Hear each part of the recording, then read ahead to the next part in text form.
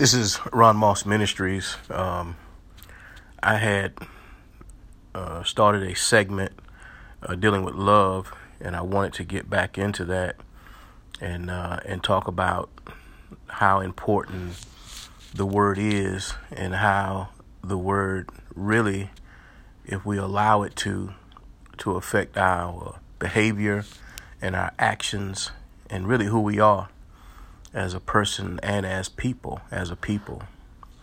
And I thought about trying to bring that home today in a way that would hopefully be able to touch someone in a way of, allowing them to understand how important to me that word is.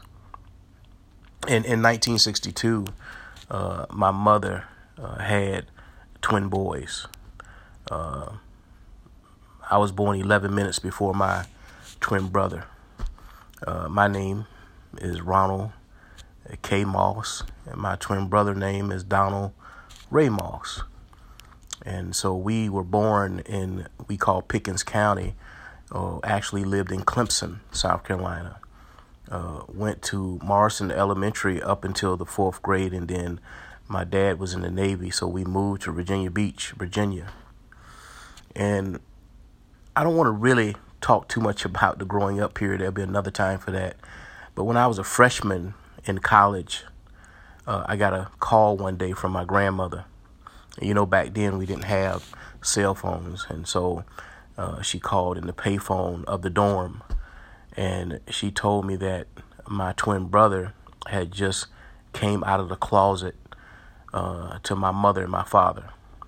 And I wasn't really in tune with that language to a point where I really didn't understand what she meant. And then she said, your brother just told your mom and dad that he was gay. I remember the first few minutes spending time trying to defend him. Oh, he just did that because they probably picking with him or said this or said that. And it just kind of blew it off. And I remember getting off the phone with her, and we're talking about 1982, 83, and I remember getting off the phone with her, and I sat there in the payphone and kind of did a quick synopsis of his life and thought about some of the people that he hung out with or the people he hung with, and I really didn't think about it too much because I had my own life. I was a sports fanatic. I was an athlete in school. My life was, at that time I was running track in college. So my focus was really on Ron Moss. My focus wasn't on what was going on with my brother. And I remember getting home for Christmas break, and me and my brother shared a room together. And I went upstairs, and the very first thing I asked him, I remember walking in, and my brother loved Bee Gees and Angela Bofield and other artists, and I remember the first thing I asked him, I said, "Are you gay?" And he looked at me and he said, "Yes." And I remember going into the bathroom, and I remember getting on my knees, and I remember crying. I cried, I know, maybe 3 or 4 minutes. And in the process of crying, I started praying, and I said, Lord, he's my twin brother, and I need him in my life. I need him. He's the closest thing to me.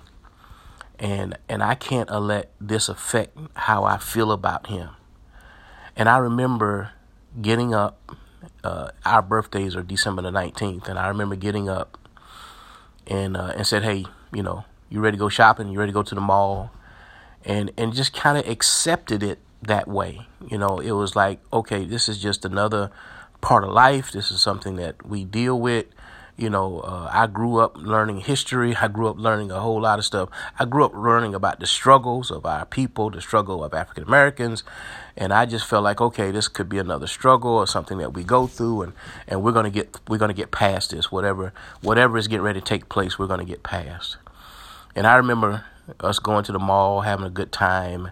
And then I remember him kind of opening up to me about his life and telling me the struggles that he had and how it was to realize that his attraction was for a guy instead of a female, and how we would walk down the sidewalk and And my mama used to say I was mannish. And we walked down the sidewalk, and I said, "Don't look at that little girl right there." And he said he couldn't say it, but he would say, "Yeah, look at that boy. Look at that little boy right there, or that boy that's, our age or whatever." He said I couldn't share those emotions because I knew it wasn't right. I knew that people wouldn't understand. And I remember asking him, I said, when did you feel like, when did you feel that day had arrived? When did you feel like that this was something that you felt was a part of you? And he said, ever since I can remember having feelings, that's what I felt. And I remember, making sure in my mind that I had to make sure he understood that whatever he was going to go through, that I was going to be right there with him, that I was going to be his strongest support. Now, I say all of this because I want you to understand how important love was for me and still is in that situation. Because I know even talking about this, folk will focus more on what he said instead of how he lived. My brother was a very successful person. My brother was one of the first in our family of the kids to buy a home. He was always kind of the first. He was the place that we all wanted to gather at when it was time for Christmas and time for other birthday parties and other things. It was his place because of his great personality he had. I was more of the shy person. My brother was more of the outspoken person, the person that wasn't afraid to really do what he needed to do to survive.